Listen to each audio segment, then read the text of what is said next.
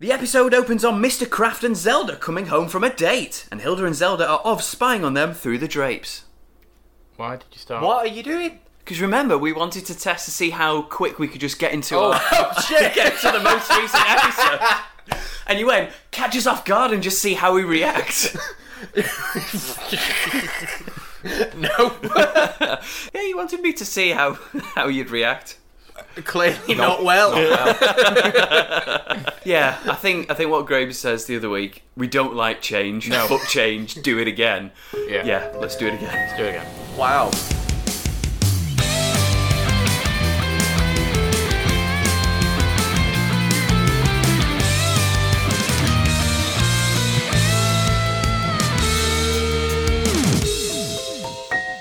Hello and welcome to Sabrina the Teenage Watch, the podcast where three skeptical and scheming scoundrels review all 163 episodes of Sabrina the Teenage Witch. I am your host, a wry old schemer, and my name is Phil Dean. I'm joined by a couple of other scoundrels by the names of Graham Riley and Chris Evans. First of all, hello Graham. Hello, Phil. How are you? I'm not bad, thank you very much. The extremely hot weather has continued apace as we record this during the summer. It will all be long forgotten by the time you listen to this.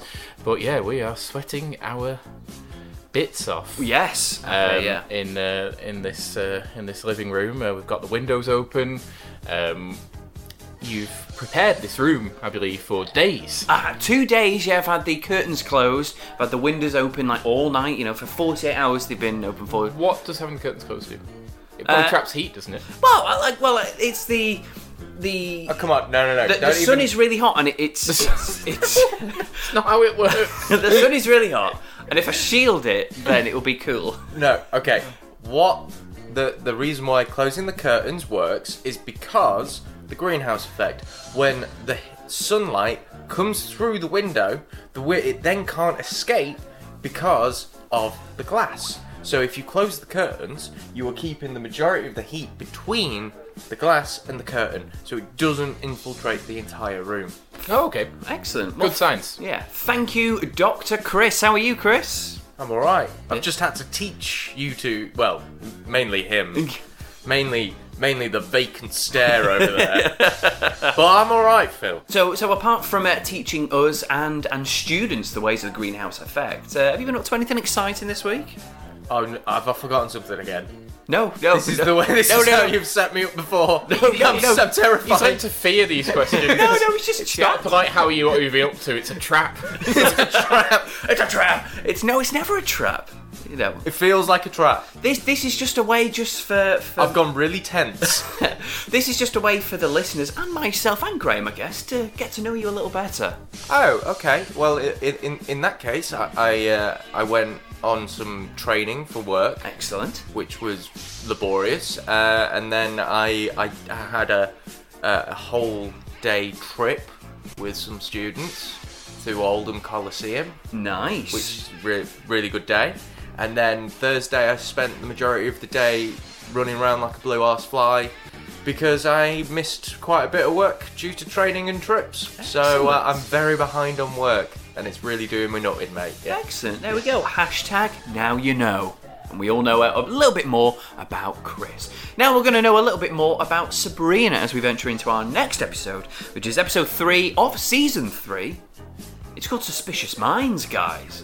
Now, if you remember last week that we thought maybe, well, at least I did anyway, that thought that Elvis might have been a spellman and he might have been a witch because he did cast magic into the ears of his fans. And I thought maybe he would come around and sort of divulge his secrets of the family secrets of the magic. But no, it's just them getting suspicious in their minds. And your whole family secret dealio is completely absent from this episode, having been established last time. So the family secret. I know it's going to take place over the entire season. We're only 3 episodes in, but is the family secret going to be the next Sabrina and Harvey? Are they? Aren't they?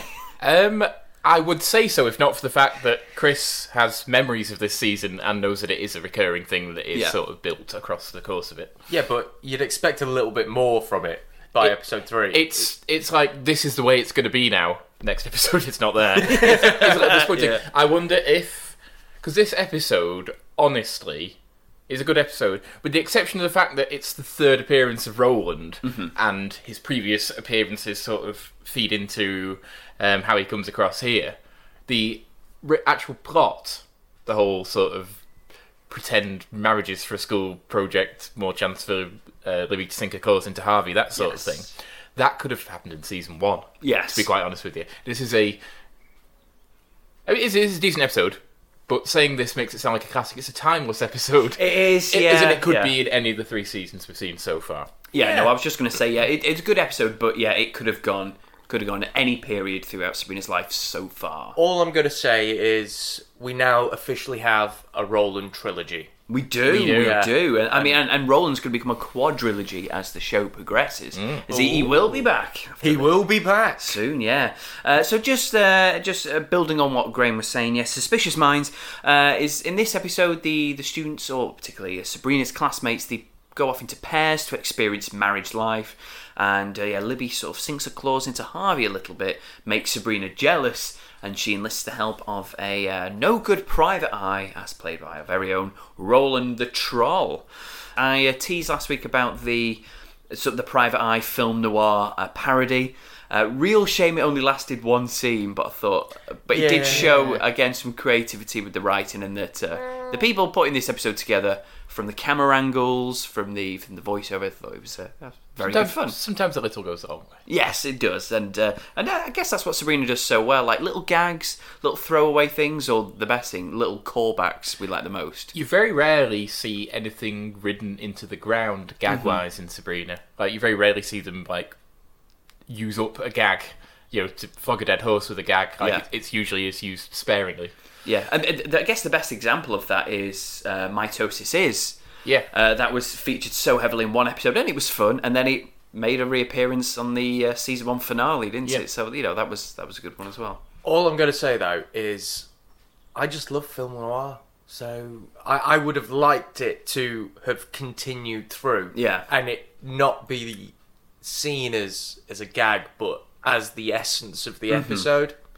Or that it lasted so long that it became funny again. Yeah. Either or. Yeah. Either or. Yeah, I think I would have liked that particular scene, to last, perhaps, not necessarily the rest of the episode, but the majority of the episode, because I thought it was very, very fun. I wanted to see every regular character represented in film noir form. We only got Sabrina and Roland. I want to see film noir Salem, especially. Yeah. I want to see film noir Gordy. Yeah. That would be awesome. Though I just generally wanted to see more Gordy, and got our wish in this episode. Easily the most extensive outing for our good friend Curtis Anderson so far. Absolutely, yeah. So, we're enough sort of beat around the bush. We might as well jump straight in. So the episode opens on Mr. Kraft and Zelda coming home from a date, and Hilda and Zelda are spying on them through the drapes. Hilda says he has bad depth perception and always poked his nose in her eye, and with one hand over her eye, Zelda bids goodnight. Yeah. Bad depth perception? Can we relate to Mr. Kraft, the three of us? I never missed a chair. Sitting down got pretty good depth perception, even though I have a big nose that sometimes gets in the way of my vision. So I guess that's the thing. I sort of have a big nose. Yeah. Faye's got a bit of a big nose, so God knows what our child's going to look like. It's going to have a corker of a nose, mate. Have a corker of a nose. But no, if I take my glasses off, I can't see shit. So if I'm essentially legally blind without contact lenses or glasses, so yeah, I can. If I wasn't wearing them, I would probably have terrible depth perception. Definitely. Yeah. You say depth perception or death perception? Depth perception. It sounded like you said death perception. No, it's depth perception. Okay. Yeah. The titles roll, and she's dressed as a waitress, and she tells us a little fact, doesn't she? She says, "I'm really an actress." Now, this is a very clever joke, because it works on many levels. It works on at least 2, which for a opening mirror gag is quite something. Because it's the whole in Hollywood, obviously young people, they move to the Hollywood, don't they? Because they want to be stars. But obviously, so that Hollywood. Yeah, that Hollywood. And obviously, they have dreams of stardom, but obviously they're just kids who've just moved to this expensive city with nothing. It's what Mary Jane was in Spider-Man 3. Yeah. And she wanted to be an actress. But obviously you got to get a menial job. Yes. To make ends meet. So, if you go to a restaurant in Hollywood, or anywhere, or most places in LA probably, the people serving you may well be aspiring actors. They say everybody's got a headshot, don't they? In carrying around in their bag or on their phone or whatever. So there's that side of things, and there's the fact that it's Melissa Joan Hart, who, as we know, is a well-known actress. Yes. So multi-level mirror gag. Makes it the best one so far. Well, I don't know. This is utterly ridiculous. The last episode was fun. The peanut one. Yeah. Such a nut. Yeah. I'm such a nut. Yeah. We really ran with that one actually. Yeah. This one, you are right. It worked on at least 2 levels and was a fact. Oh, so perhaps not the best, but the most sophisticated. Yes. Just the most well-written. It's the most technically accomplished, but not necessarily the best. Yeah. Just like Steve Vai, Yeah. for example, most technically accomplished guitarist in the world. Doesn't mean it's the best. No. Same sort of thing. This is the Steve Vai of mirror gags. It is. Yeah. But the question is, did the writers intend that to happen, or was it just a lucky coincidence? I think it's more just the whole LA waitress gag, and then the fact that she is actually an actress is incidental and probably not really thought about. Yeah. But no, well, it gets a little golf clap. Gets a nice golf clap, I think. It's not a we acknowledge that is clever. It's a I doth my cap to you, sir. Yes. Not your face. Not my famously. face. Afternoon. We're in school and Mr. Kraft is assigning the class into couples so they can experience the joys and responsibilities of marriage. For some reason there's nothing here about the corresponding pain, torture and humiliation, he says. Well, first of all, Mr. Kraft is a hoot in this episode. Yeah, we see 2 really nice sides to Mr. Kraft in this episode. Both sort of troubling and sweet. Yes. Second of all, obviously a gag which sort of recurs throughout this episode is Mr. Kraft's bitterness over his divorce and the fact that he's using this whole class marriage project to basically transmit his bitterness onto the students, which he frequently does because he's terrible at his job, really. However, it's supposed to be, this is a normal class assignment and this is a good thing to do, but Mr. Kraft is ruining it with his bitterness. Mm-hmm. It's already fucked up. Yeah. It's already fucked up to pair people randomly together, always 100% heterosexually, and make them act like a married couple. I don't have time to go into why that's fucked up and how fucked up that is. But I think that probably, you're supposed to know that assignment, that's something that you would have done in school. And probably going back years and years it would have been, but I think by the 90s already, that's kind of weird. Yeah, it's very similar to something else. Again, I've never heard about it in real life. I've only ever seen it in films and TV, where people have to care for eggs or a bag of flour. Yeah, as to experience what it's like being a parent. And I'd be interested to know, if you're listening and you're thinking, yeah, that's a normal part of our school day, then please, get in touch and let us know more about it, because this is completely foreign to us. I guess the closest we got to it was in late high school. We were all assigned fictional jobs. Yes. And we got fictional budgets. And we had neighbours, didn't we? We had neighbours. You guys all live on a street together, sort of thing. Yeah. We had to, with our budget, we had to make sure we could. It was kind of like fantasy football in a way. You've got a budget and you've got to pick these players. It was, with this budget, you've got to pick somewhere to live. Can you afford to go on holiday? Can you afford this? Oh, you've picked a card that says you've got 4 children. Good luck with that. It's it was essentially a more regimented game of life. Yeah. So very, very strange. But once again, if you're listening and you know that this strange sort of marriage game is something that was part of your school day, is part of the current school day, then please get in touch. We'd be really interested in knowing more about it, because it's completely alien to us over here. Mr. Kraft says that each day the couples must perform tasks like making budgets, setting goals, and just as Sabrina and Harvey get mushy about their make-believe marriage, Libby pipes up and pairs everyone up on behalf of Mr. Kraft so he can concentrate on his bitterness. So obviously Libby gets Harvey and Sabrina gets Gordy. Yeah, there was a couple of things just from the off that I really enjoyed, which was Harvey passing Sabrina a note saying Spellman-Kinkle, which was just that idea of, oh my god, yeah, double barrel names, fair enough. That's cute. And Harvey knows his place. He's coming second. Spellman's first, always. Even if you, I mean, logically, you'd do it alphabetically, wouldn't you? Mm-hmm. But no, Harvey knows. Harvey, he knows his place. He knows that he is, he might be a strapping young man, but he knows he's inferior in the presence of Sabrina. So yes, well, she is the smartest girl in school. Yeah, one of the most. She would be, I think. I mean, he might inherit the Termite King Empire, I suppose. But in terms of like career prospects, aside from that, she probably would be the breadwinner in the family. Mm-hmm. It was good to see Harvey as a modern man. Yeah, and I think that was a nice little thing, especially in the 90s. Things were evolving in that department. It was evolving, and now we live in 2018 where God knows what else can happen. But the other thing that I felt I really connected to was, in this episode, in its entirety, I actually felt connected to Willard Craft. Did you? Yeah, and his actual bitterness towards relationships and marriage and all things like that, but yet he still tries. Yeah, in this episode, fair enough. At the start, you've got Mr. Craft being all, bitter and miserable and downplaying marriage and love in general. But he's always trying to, date, swoon Hilda, and in this particular episode, he's all over Zelda.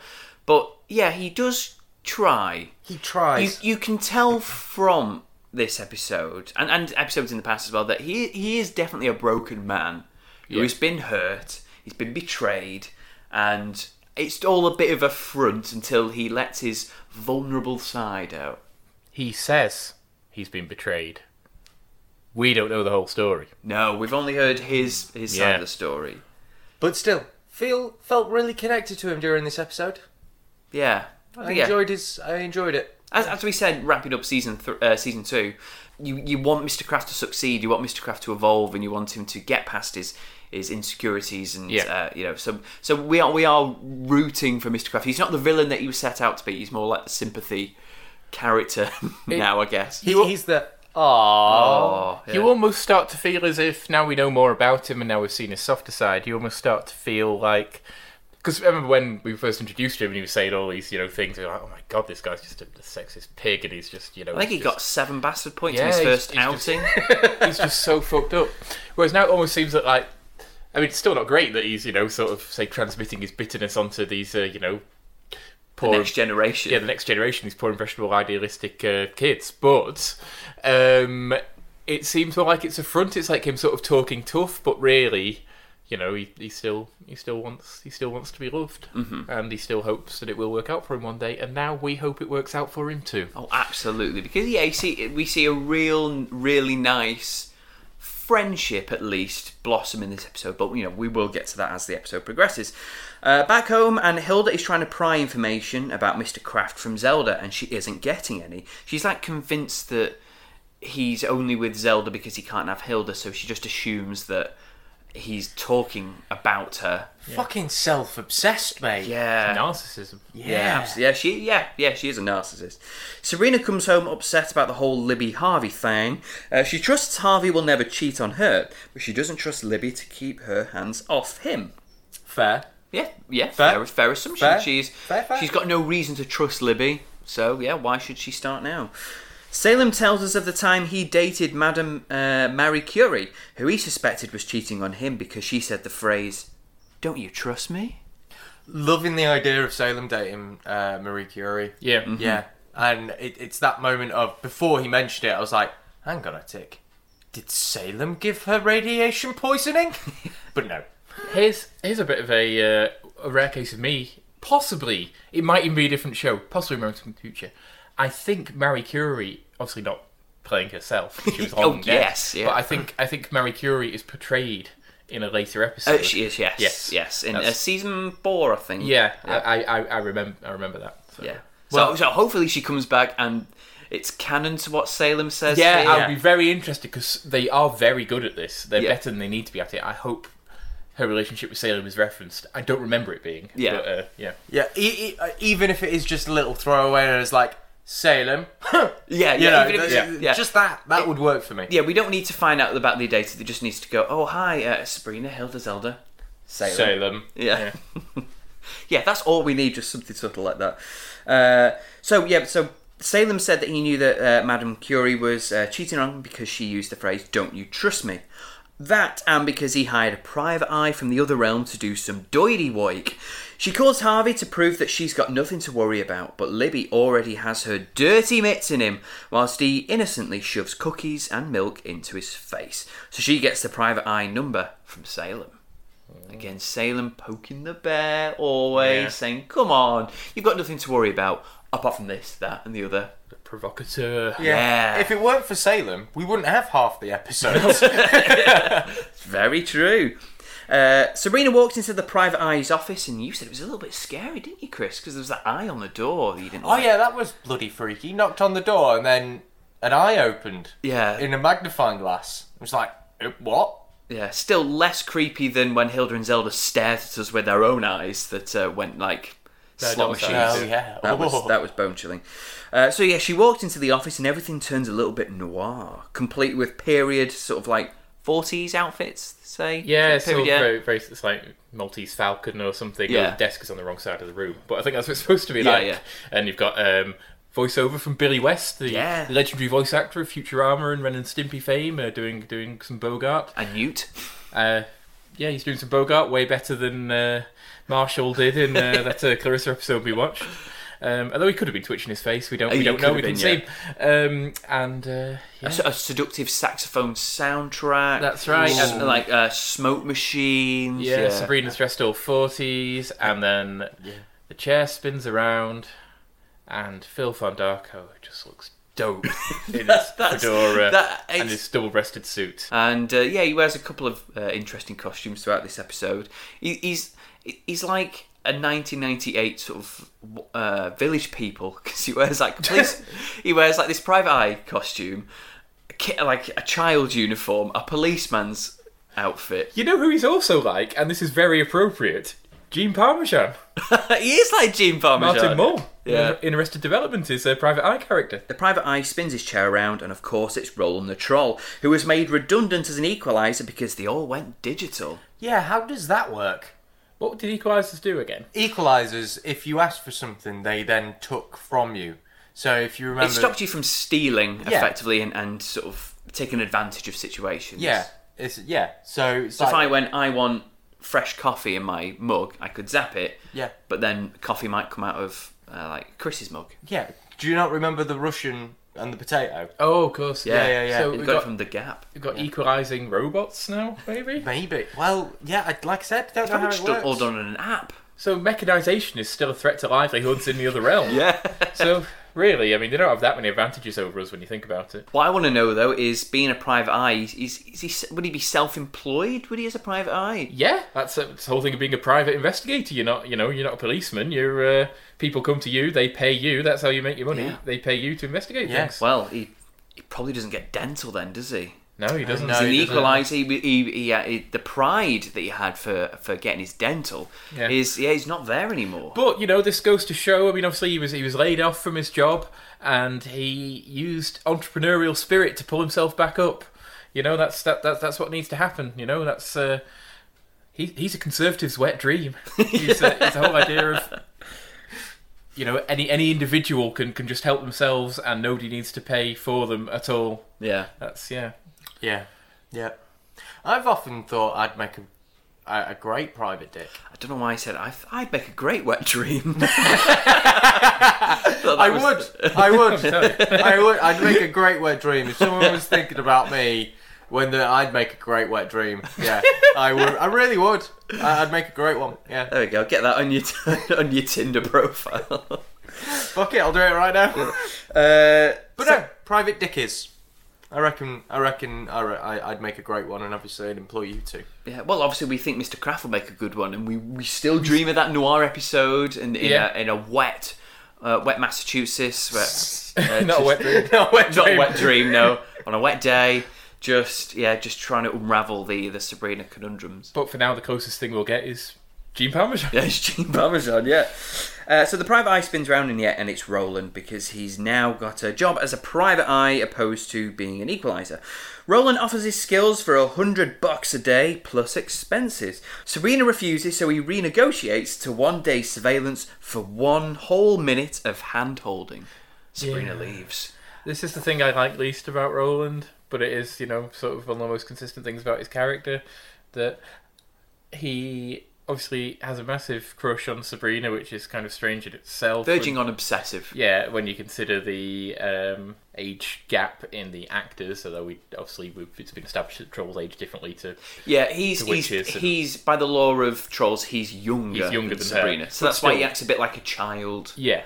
But still, the visual of this bearded 40-year-old man lusting after this supposed teenager.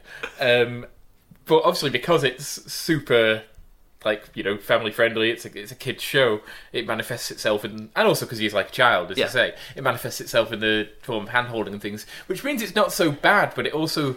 The implications, it implies things, and it's not on. It is really not on. If it was a true film noir...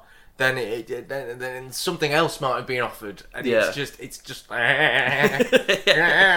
very much is. But I mean, in a good film noir, the private dick would be too much of a good guy to that's very true. Accept that kind of a thing. And sort of the fee would be the broad at the end, wouldn't it? Yeah. The damsel in distress will be his. Back in school, and Libby is just digging her clothes into Harvey even more and more because she's kitted out his locker from Locker World. Nice. And it's now kitted out with lots of expensive expansions, including a lead box to put his sneakers in. So Sabrina says that the final straw is when Harvey goes for a romantic lunch with Libby. So Sabrina gives Roland a call after all, and her fee is paid. A painful 60 hippopotamuses of hand-holding.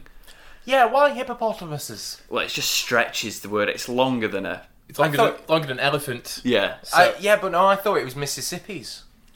Yeah, one Mississippi, but one hippopotamus. It's kind of it's a syllable longer. It's a syllable longer. Yeah, he's getting every ounce of joy out of that. Isn't it? One syllable longer. He's requesting 60 seconds, but really he's maybe getting 64 seconds by the end. Cheeky bugger. In the cafeteria, and we're treated to a fat portion of a poster. You've got a lot to gain from junk food.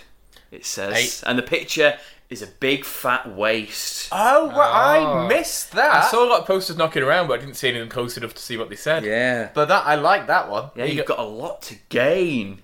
Get it? Weight. Fat. You. Junk food. Yeah. Don't. Yes, it's what they say. That's what the poster should have said. You fat junk food, don't. Same message. Makes sense. Exactly. Roland goes undercover as Bjorn, the foreign exchange student from Iceland. That's right. Aren't you Sabrina's cousin? Harvey says. Well done, lad. Again, good continuity. Yeah. And then he says, guess again, farm boy, or something like that as well. Which doesn't really help the situation where he's trying to be undercover. But I get, is Harvey being dismissive? He's just like, fair enough, if you don't say, it's whatever, can't be bothered. Every time this guy turns up, Sabrina gives a different explanation as to who he is. Yeah. So he's probably like, oh, it's this guy again. It's just weird. It's easier just to go along with it. Okay, Bjorn. Yeah. So Harvey tells Roland that he and Libby aren't dating. He's with Sabrina. Roland walks off and tells Sabrina... Not that, but that it's all over. And he uses his magic to make Harvey kiss Libby on the cheek against his wishes. Now, if you're Sabrina, yes, and you know that Roland has a huge, like you say, borderline obsessive, probably obsessive, we don't see him much, but he could be lurking in the shadows. Yeah. Has an obsession with you, and is infatuated with you. Granted, he is the only other realm private dick she knows. Yeah. But I'm sure other realm private dicks are available. They are. Why would you go to the guy who you know is in love with you to find out whether your boyfriend is cheating on you or not? Nope. I'm with Graham on this one. Nothing it's else. like, for fuck's sake, Sabrina, just hire a different private dick. Someone who's not got a vested interest. So it's someone who you might be able to trust a little bit more, you know? So Roland tells Sabrina that it's all over, and he uses his magic to make Harvey kiss Libby on the cheek against his wishes, which again is That's just wrong. It's an unfair, wrong, dangerous, gross use of magic. Sabrina angrily scorns Harvey. "What's up, Sabrina? Don't you trust me?" he says. Bum, bum, bum. He's as bad as Marie Curie. Yeah. Without the groundbreaking scientific discoveries to kind of make up for his deception, so he's worse. Yeah. I love Melissa Joan Hart's facial expressions in this because she goes a little bit mad. She's like, "What did you say? What did you say to me?" Yeah, she's incensed. So Sabrina flips out and demands Roland gets her every piece of evidence money or hand-holding can buy. We jump back home for a wee second where Zelda has agreed to go on another date with Mr. Kraft, whilst Hilda is locked in a soundproof container so she can't snoop in on the conversations. Bit excessive, but very understandable. Well, she's a bit over the top. Like, she's desperate to find out what Mr. Kraft talks about because she's still convinced that they're only together because he can't have Hilda. No. What I mean is it's a bit excessive for Zelda. She's stooping to Hilda's level. Yeah, very good point. You know, and it's that sort of sibling rivalry that always descends into chaos. But it was amusing to see that they built this Mr. and Mrs. Booth into the set just for this one gag. Yeah. Good, yeah. Again, I don't think we've mentioned this for a while, but the set and props team, I mean, well done, you guys. Yeah. Well done. Even Harvey's tricked out locker. Yeah. Great. Meticulous fly. attention to detail. Well, Bar one notable detail. Well, we might as well bring it up now. So in the locker there was, as we said before, there was different sections, so books, lead sneaker zone, Lunch box. yeah, and then Crystal Maze. lead sneaker zone, and then a lunch storage area. Yeah. And then on the inside of the door there was a picture of Libby, which Obviously. I wasn't happy about. Yeah. A couple of combs because He's got great locks. He's got great hair. he's got great hair. That shit needs to be combed. And a mirror. And that's where our focus is going to be for a little while. Yeah. Because first take, open the door, there's the locker, it had like a blue rim and the mirror. Obviously, makes sense, and it was attached, so I'm guessing it could be detached. It could be, yeah. Next time we visit Harvey's locker, the mirror has been replaced by some tinfoil. Yeah. And I'm putting this down, although I have just said well done to the sets and props department, but I feel like they lost Yeah. the mirror. So, Graham, you said it could have been filmed out of sequence. Yeah, because it reappears. Because it Final- reappears. Yeah, at the end, At the it's end. there again in his locker. But it still means at some point they lost a mirror and thought, oh, don't worry about it. The audience won't realise. We'll just put some tinfoil on a piece of wood. Yeah, don't worry. It's not like in 20 years' time, three lads are going to sit around chatting about this episode and dissecting it every way they can. I bet they wish they didn't say that now. My guess is one shot of sequence, like we say, two, mirror not secured properly on locker, fell, smashed, no time to find another, tinfoil, get the shot done, no one will care. Well, they were wrong, weren't they? Yeah, what's better? Shall we just get a completely different mirror that is still a mirror, it just doesn't look the same? Or why don't we get like a colander, wrap some tinfoil around it and just hang it on the locker instead? Well, I think they stuffed tinfoil into the mirror surround, probably. Maybe. But I here's another thought. What if it was that moment of, oh god, the mirror's smashed. Someone, quick, we need something to replace it. And someone's just sat there who've unwrapped their, like, sandwich for the day that they'd wrapped in tinfoil and just went, Jim, we need your tinfoil. Jim's just there with a mouthful of sandwich. I like to think egg and cress. Egg and cress. It was like, you're the tinfoil. And they had to clean it off before using it. Yeah. God, thank you, Jim. Well done, Jim. And then they were watching the rushes and they were like, oh, you can tell it's tinfoil, can't you? Well, we foiled their mistake. Yeah, I think that's the best mirror gag.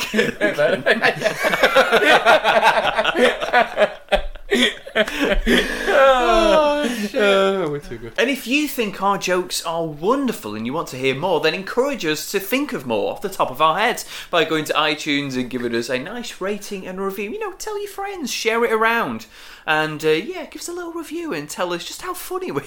Salem, complete with a beautiful evil laugh, promises to share the deets in exchange for some eats.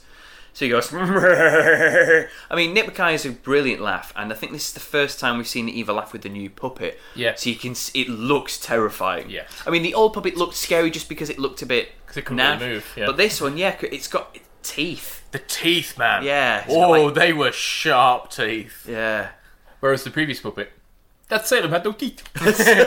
That's it, man, no teeth. But the previous puppet did have an arsehole. It did have an arsehole. This one's yet to be confirmed. It has been teased. It has been teased. Back in school, and Harvey can't understand why Sabrina is so frosty with him, and it's because she's had to hold hands with Roland twice to get the lowdown on his apparent affair.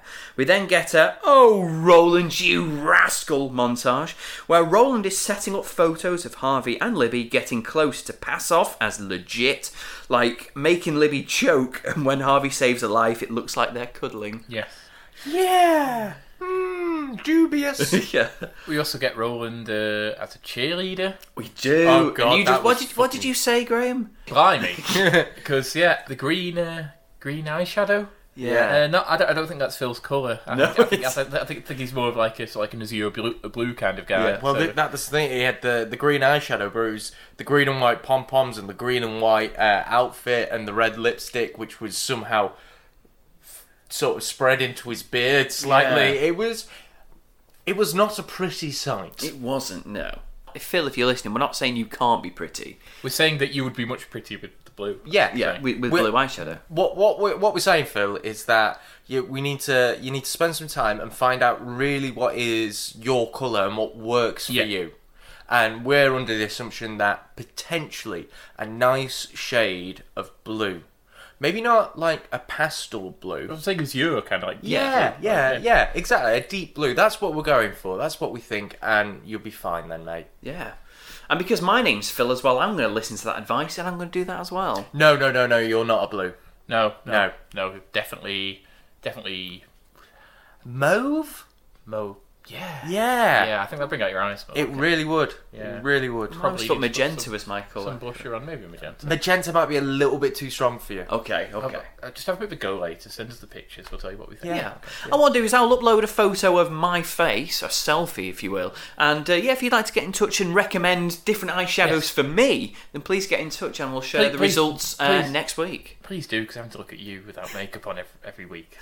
It's getting too much for us, mate. Just not on. We look good for you. Yeah, I've done my contouring this morning. You know, I put effort in. Yeah. All right, I put effort in. So we're just asking you to do the same. Okay, so please help me out, guys. Any advice from fellow makeup wearers will be greatly appreciated. Meanwhile, Gordy is trying his best to be a loving husband to Sabrina, but all she cares about is Harvey, leaving him ever so upset. He gives her some flowers, and she doesn't even spot them, and she slams them in a locker. I think he's written a list of nice things or made a bit of poetry for Sabrina, and she's just scribed "I love Harvey, Harvey Kinkle, Sabrina Kinkle" into a notebook. Poor Gordy. Again, though, character consistency. Because in the last episode, found out that Gordy thought Sabrina was perfect, Yeah. and then she farted, and then he liked her even more because she wasn't perfect. Yeah. So yeah. There we go. There you go. If there's a girl that you're thinking, is she immortal? Just stand around and wait for her to fart, and that'll bring it home. Roland gives Sabrina the photos, and she and Harvey end up falling out. He won't talk to her about this sticky situation because it's the anniversary day, and he has plans with Libby. At home, and Sabrina is trying to track down Harvey by shouting at Mrs. Kinkle and calling her a terrible mother. However, Roland pops up and tells her that he and Libby are at the Knoll, which is Westbridge's very own make-out point. Yeah. Ooh. Quick question: what's a knoll? Like a grassy knoll. It's a like someone where you might assassinate someone from. yeah. maybe. JFK was shot from a grassy knoll. It's a small hill. It's like an Yeah. elevated bit of land. It's like a mound. A mound. Yeah, and this is because obviously Makeout Point is, I guess it's trademarks, isn't it? Like a registered property somewhere. So they've got the Knoll, they've got the very own sort of and every smoochy point. Every town in America, well, actually, sorry, there is one in Warrington too, has an elevated area. Often it overlooks the town, and that's where people go to, or teens especially, go to copulate. Graham, are you talking from experience? I don't I know. was gonna say, I don't what- know this particular. I don't hotspot. know this place in Do you know Warrington. that Fox Covert? No. No. No, it's like so. Oh, for God's sake. This is going into the. So you go out past Stockton Heath. Yeah. Yeah. And then you hang a right. Yeah. So we're down the A49, hang a right. So You go just over the bridge, past Yeah. the London Bridge Club. Yeah, yeah, yeah. Then you first right after that. Yeah. Then you go left. Then you Uh-huh. go over hill and you wind around. And then you're outside the cemetery. there we go, people. There we go. And this cemetery overlooks. It's so hot. No, this cemetery overlooks Warrington because Yeah. it's sort of raised above, and you're looking back towards the town. Yes. And then, just before the cemetery gates, there's like a sort of like a road turning, but it's sort of quite a wide thing, and you can probably park like 3 cars. Sounds like I went dogging, I didn't. you went dogging. But there's a lot of room. There's room to park cars sort of like spaced out from each other, and whenever you go there, yeah, like it is the Warrington Makeout Point. Wow. Yeah. Holy shit. So there you go. Wow. There we go. So if you're living in one of the surrounding areas, if you're from the northwest and you want to, No, it's our Makeout Point. If you're living in Warrington, you're welcome. Anybody else? So it turns out that Harvey and Libby are at the Knoll, which is Westbridge's very own Makeout Point. Just then, Gordy comes around to invite Sabrina out for the anniversary as well, and she uses him and his car to get them both to the Knoll as well, which Gordy gets very excited about. In the kitchen, and Zelda is off on her date, whilst Hilda has seemingly gotten over it. However, as soon as Zelda leaves, she and Salem tail her. He, by the way, has been transformed into a pair of slippers. Terrifying. Yeah, Salem sort of, it gives her a bit of cheek, and she just magics him up onto her feet. Terrifying, but you know what the funniest thing in this episode is? Caroline Ray wiggling her foot when Salem the Slipper is talking. Because obviously it's not a puppet anymore, it is literally just some cat slippers that might have already existed. But she's giving a foot a proper shimmy to make it seem like he's speaking. Brilliant. It's really funny. Really, it's really funny. It's good. At the Knoll, and a blindfolded Harvey is livid that he isn't at the Bowlerama as promised. Libby tries to seduce him with some sexy jazz and chocolate-covered strawberries. Okay. So we're getting into we're going somewhere here, guys, that I'm not quite happy with. Okay. Okay. Harvey, bless his cotton socks, has been blindfolded, essentially kidnapped, abducted because he was promised that they were going one place and they turned out to go to somewhere else. That's one. As we continue over these next couple of scenes, I'll expose more. Gordy and Sabs rock up. Sabs is on the lookout for Libby, and Gordy is on the lookout for a camera to capture the moment he finally lost his frigidity. Oh. That's friginity. Frigidity. Not virginity, and, frigidity. again, going into Warrington teen culture here. Or at least when we were young. At least when we were younger, eons ago, people were often asked the question, are you a fridge or are you a freezer? Now, what this meant... If you were It meant nothing. It meant fuck made all, no mate. sense. It meant nothing. If you really want to try and attach something to it, it's like, are you cold? How cold are you? Yeah. Yeah, are you a bit chilly or are you literally frozen? Yeah. But what we were actually asking was, have you snogged somebody or have you not? If you hadn't, you were a fridge. If you had, you were a freezer. Yeah. Yeah. Or specifically, what we asked was, have you met anyone? Have you met anybody? Have you met If someone? met meant kissed. We just made it confusing for ourselves. I know, yeah. It's amazing how we've turned out well.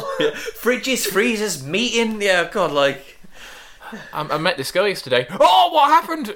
No, I said hello. Just said hello. Oh, it was ridiculous. Yeah. This isn't sex either. This is snogging. It really didn't need euphemisms, and yet.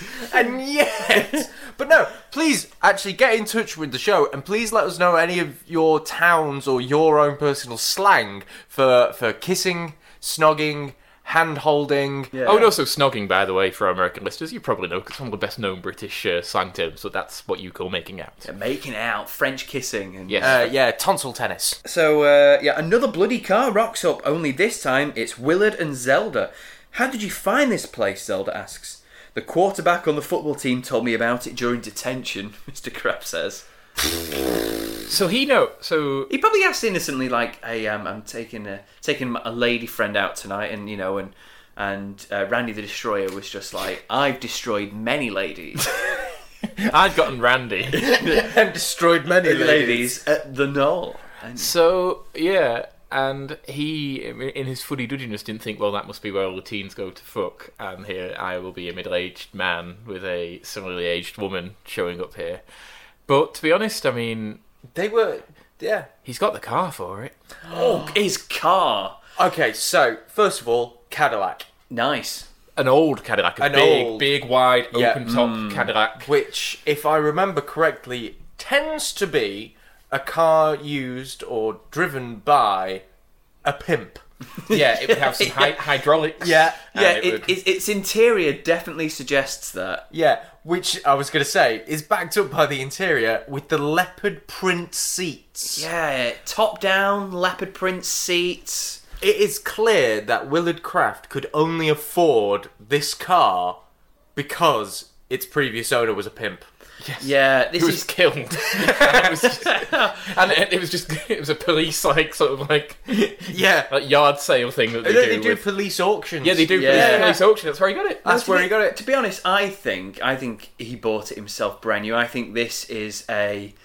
No. He lost everything in the divorce. No. It's the only No, car but he could He bought it No. brand new in the 70s, so Well, I was thinking that this is like a fuck you, I'm my own man now. I don't need no wife. I think this, like a midlife crisis. Yeah. buying car. I think it was like I'm a divorced man. Yeah, I'm single again, back on the market. I'm gonna blow all my money on this car because it's gonna get the chicks, and that's why he lives with his sister and his grandmother. yes. because he spent all his money on that Yeah. car. Speaking of buying second-hand cars, Gordy is behind the wheel of an AMC Gremlin, Yes. which he has 23, He is, which yeah. he has 23 more payments on. Then it'll be his. Then it'll be his. Possibly, he bought this from the local used car lot, where it was sold to them by its previous owner, who was leaving town, Mr. Eugene Poole, who mentioned he drove an AMC Gremlin. He did have an AMC in Gremlin, season didn't 1. he? So Hilda's still convinced that Willard talks about her, magics both she and Salem into the back seat of the car to eavesdrop on a thrilling space-themed conversation that she's sure won't last the entire date. Now it makes sense. Before we were stipulating that Willard Kraft asked Randy the Destroyer where was a nice place to take a lady for a bit of oi oi. However, it's not that at all. It's a quiet place without any light pollution where they can stargaze. Yeah, and Yeah. it's romantic. It's Yeah. I never thought I'd think of Mr. Kraft as sweet, romantic, and genuinely thoughtful. He doesn't know Zelda a whole lot, obviously being more surrounded by Hilda, but he clearly knows what she would enjoy. yeah, Because it's things that he enjoys. Yeah, This whole- yeah. he's clearly big into his stars and planets because he knows it all, doesn't he? Yeah, and he knows Zelda as a fellow intellectual. Yeah. But yeah, he's big into his stars. He knows Zelda to be the intellectual that she is. So, why, don't want to just go for a drink or a meal. Let's gaze at the stars. So it's not a bit of oi oi, it's actually oi backwards, which is IO. It's the largest moon of Jupiter, folks. Hey! Oh, Graham! See, we can do crude and Clever. we can do clever Yeah. jokes. We prefer crude, but well That played. Was, that was both. That was Yeah, both. it was. Yeah, it Yeah. insinuated sex And then- the stars. Yeah. Wow. Gordy tells Sabrina that they need to talk because their marriage is on the rocks and he's doing all he can to make it work while she doesn't care. Speaking of not caring, Roland, dressed as a policeman, orders Sabrina out of the car so they can spy on Libby and Harvey.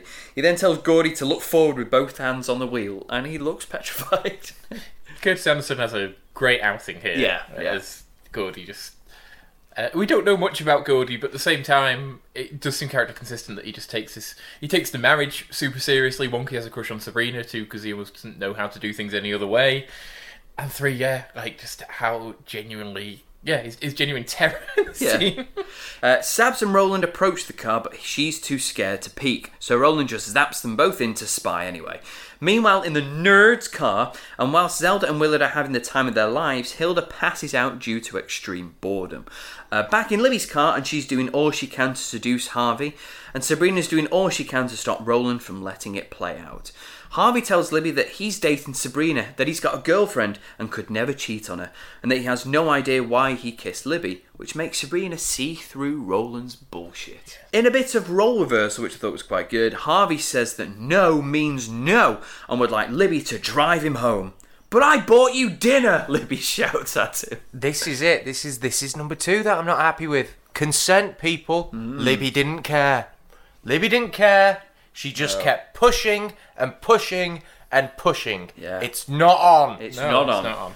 And yeah, no means no. And No means no. I mean, it brings me to the whole tea thing, right? If you ask someone, do they want a cup of tea, and they say no, don't make them a cup of tea. It's as simple as that. Or if they say yes, they do want a cup of tea, and so you make them a cup of tea, but then you give them the cup of tea, and they go, actually, I don't want the tea anymore. You don't force feed them the fucking tea. You just go, all right, fair enough.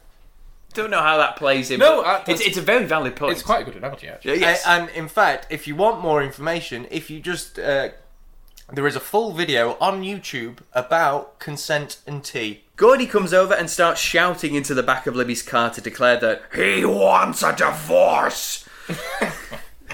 Which alerts Harvey and Libby to the spying she was doing, and he runs off all upset. He does, yeah. So another thing that just appeared to me in this sort of sequence of events, Hilda magics Hilda and Salem into the back of Willard's car. Yeah. And Roland magics Roland and Sabrina into the back of Libby's car. Yeah. In what fucking universe do they not think they're going to be discovered? Yeah, especially because they all... I mean, you can't see the actions I'm going to do, but when they magic, they kind of go... Oof, they slam into the car. They dropped into the car. They're dropped into the car, so the car would And with shake. Mr. Kraft's hydraulics in his car, you'd definitely feel it, wouldn't you? And then they sort of scuttle to slump down into the footwell. You would hear and feel that. I mean, come on, guys. At first, I thought maybe there is some sort of like invisibility, you know, sort of component to the spell, or a silence component to the spell. Yeah. But no, they just turn around and like, what are you guys doing here? I love, by the way, Jenny Lee Green's delivery of turning around and seeing Roland and going, Bjorn! It's Sabrina! Bjorn! Brilliant. Because by that time, it's not been mentioned for ages. You've forgotten that he's told them that he's Bjorn. Brilliant. Yeah, nice little hidden joke. Yeah, Yeah. it was fun. And also, everyone leaves, and Roland just looks at Libby, and she screams in his face. Also, yeah, he looks at Louis like, just you and me now. So it shows that really he doesn't love Sabrina. He's just a horny little weirdo, isn't he? He is a horny little weirdo. And if you know any others... No, don't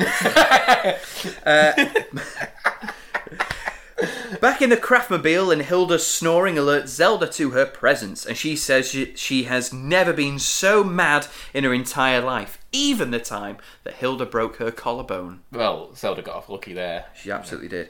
Kraft also just can't believe he has two sisters fighting over him. Oh, he's so... When you got it, you got it. So smug in that moment. He's so pleased, and when you've got him and his leopard print caddy saying that, perfect. I mean, and bottom line is, usually in those moments I'd go, oh, Willard, you don't know what you're on about. Yeah. But in fairness... It's true. It's actually true. I'm really pleased for him. Yeah, it's For you. like, take that moment, Willard. Take it, enjoy it, because it won't fucking last, mate. yeah, I really enjoyed that. I thought, yeah, this is Kraft, you know. We'll give him one. He has a bit of a bad time, mainly because of the sort of character he is. Revel in it, enjoy it. And then, in real Scooby-Doo fashion, all three Spellmans and Roland bump into each other, and Zelda gives the three jealous, immature children a lecture at home, even putting up with Roland's gross hand to cover the rest of Sabrina's fee. Back in school, and Gordy presents to the class that his and Sabrina's marriage was a complete failure, which Mr. Kraft revels in, making them the only couple who got an A.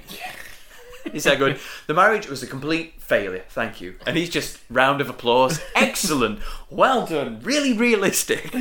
I'm glad that everyone found the true meaning of married life. To that effect, he says.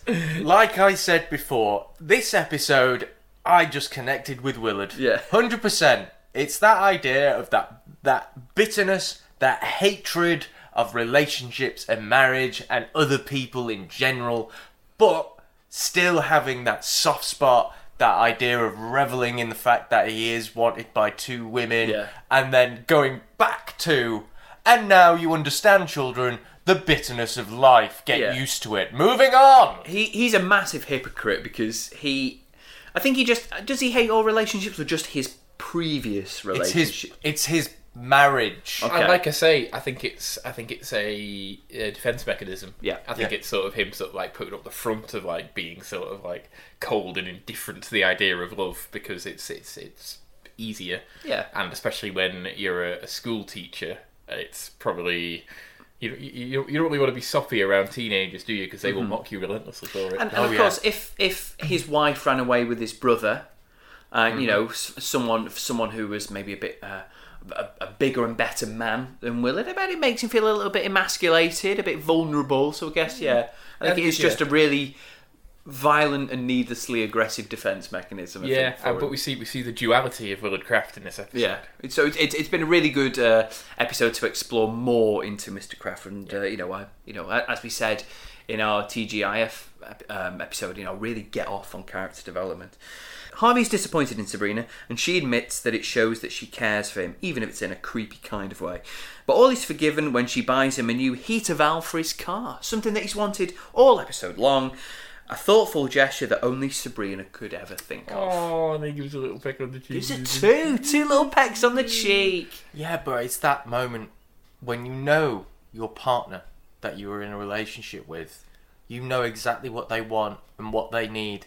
It's essentially that heater valve is the equivalent of a big romantic gesture. Yeah. And it is not the simple, oh, here's some flowers and chocolates because I'm sorry. It's thoughtful. Yeah. It's I listened to what you say, and you said you needed a heater valve, so here's one. Well, there we go. That is episode 3, Suspicious Minds. Boys, what are our minds on this episode? Did we enjoy this one? Yeah, and talking back about it, it had everything that we like. It had character development, it had feels, it had, Random lost props. Random lost props, it had a poster, it had a school-based setting, had recurring guest star that we enjoy. Leopard print seats.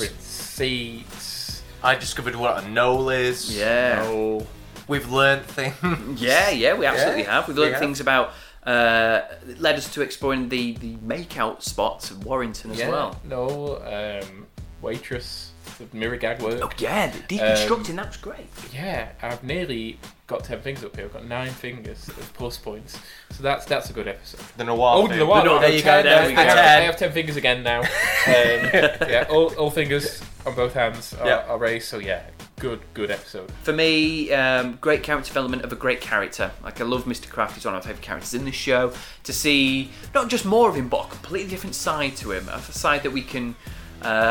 two sides as such, according to Chris, relate to and explore and see. And I am really really cheery. I'm really campaigning for Mr. Craft. It's the duality of his role. Yeah, I'm really campaigning for him, and obviously we've seen the start of this little relationship, or at least friendship, blossoming between Zelda and Mr. Craft, and we're seeing it develop a little bit further. Overall, a very good episode. But what's the point of just saying it's very, very good? Because we've got ways of telling you exactly what we think of this episode. Because we review each episode now, as started from season 3, in a series of categories, boys. They are magic, wit, creativity, and progression. So, Chris, first of all, magic. Was this episode magical enough for you? To be honest with you, no. There wasn't a lot of magic. I don't feel it was a magical episode per se. The person that did the most magic was indeed Roland, and the magic he produced was shite, basically. Yeah, it was seedy. Yeah, it was horrible. It was seedy magic. So, to be honest with you, I'm only gonna be like a 2 Yeah. maximum Yeah. on magic. Yeah, no, I agree. Not yeah, the right short, kind of magic and not much of it. No, No. very, very true. About wit, did we like the way the episode was written and the characters? What they Well, said? I think like the noir parody was extremely Yeah. witty and smart. I thought that there was some really good lines, particularly from Mr. Kraft. Oh, obviously the mirror gag at the beginning. Yeah, the mirror gag worked. I think it was an above average episode for Yeah, wit. absolutely. I might go with a 4 on that one. Yeah, I'd echo that. I'm happy to agree. Excellent. Creativity, was the script strong? Was was it a good episode start to finish? Did we enjoy watching it? The creativity of it. I mean, Again, the noir was very the fun. noir was good. We had a private dick. We've always wanted a private dick. It was almost a by the books private dick episode. Yeah. If that makes sense. Well, and the Barrett Dick's kind of a weirdo that does magic and is trying to get with the person he's trying to solve the mystery for. Yeah. I'm lost, guys. Yeah, on I'm this a bit one. torn between this one.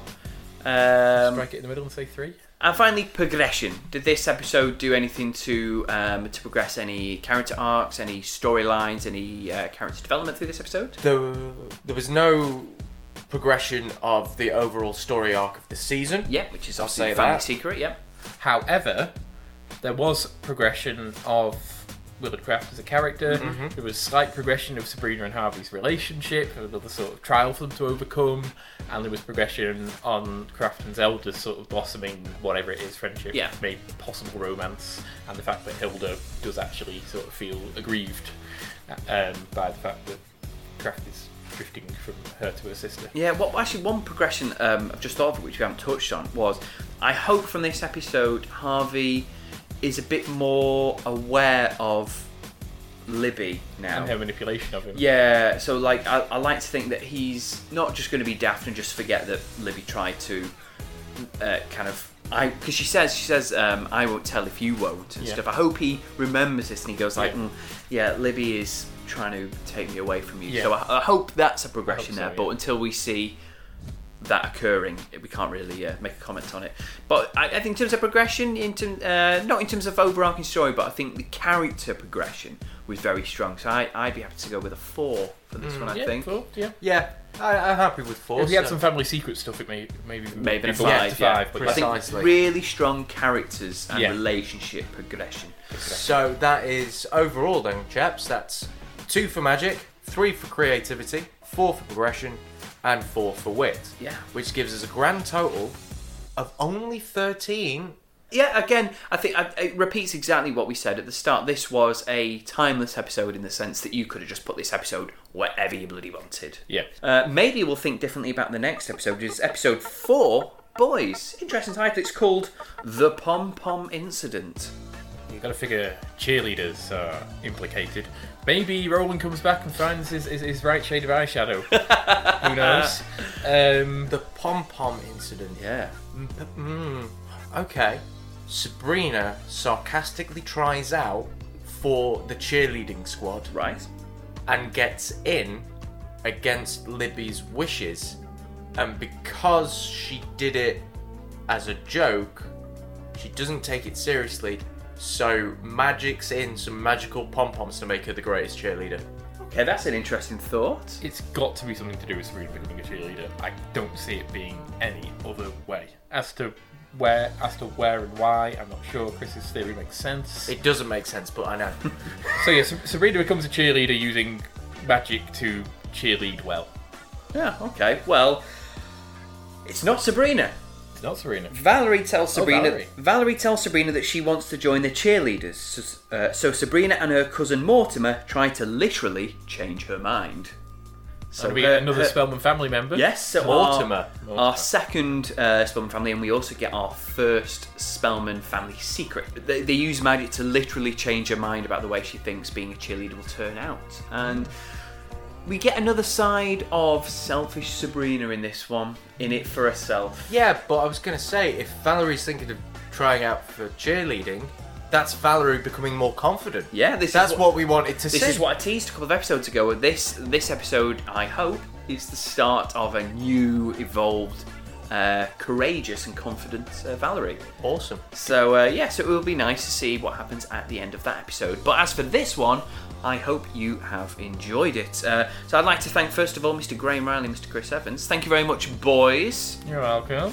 I'd like to thank myself, why not, Phil Dean. And I'd like to thank you all for listening. I hope you enjoyed it.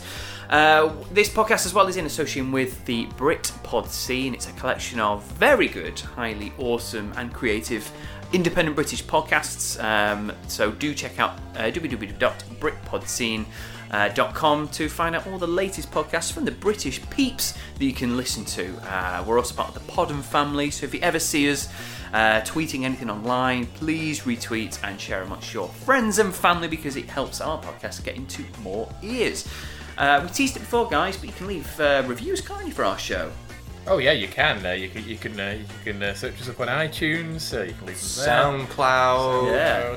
What's the other one that we're part of? Stitcher, we're on Stitcher. Stitcher Radio, we are. Yeah. So by whatever means you listen to our podcast via, then please leave us a rating review. As we say, it helps our podcast get into more eyes and ears. Why not? Eyes and ears? Yeah, where you see our podcast and go, that sounds great. And then you get it in your ears. And then you say out your mouth that it's great. And then you get it in your fingers and go, I'm going to leave a great review. And we travel all through the face. We will be upgrading to Smell-O-Vision soon as well. Yeah. So yeah.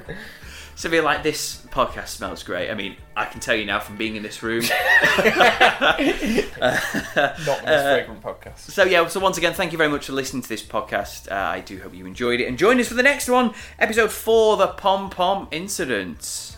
May every little thing you do Be magic.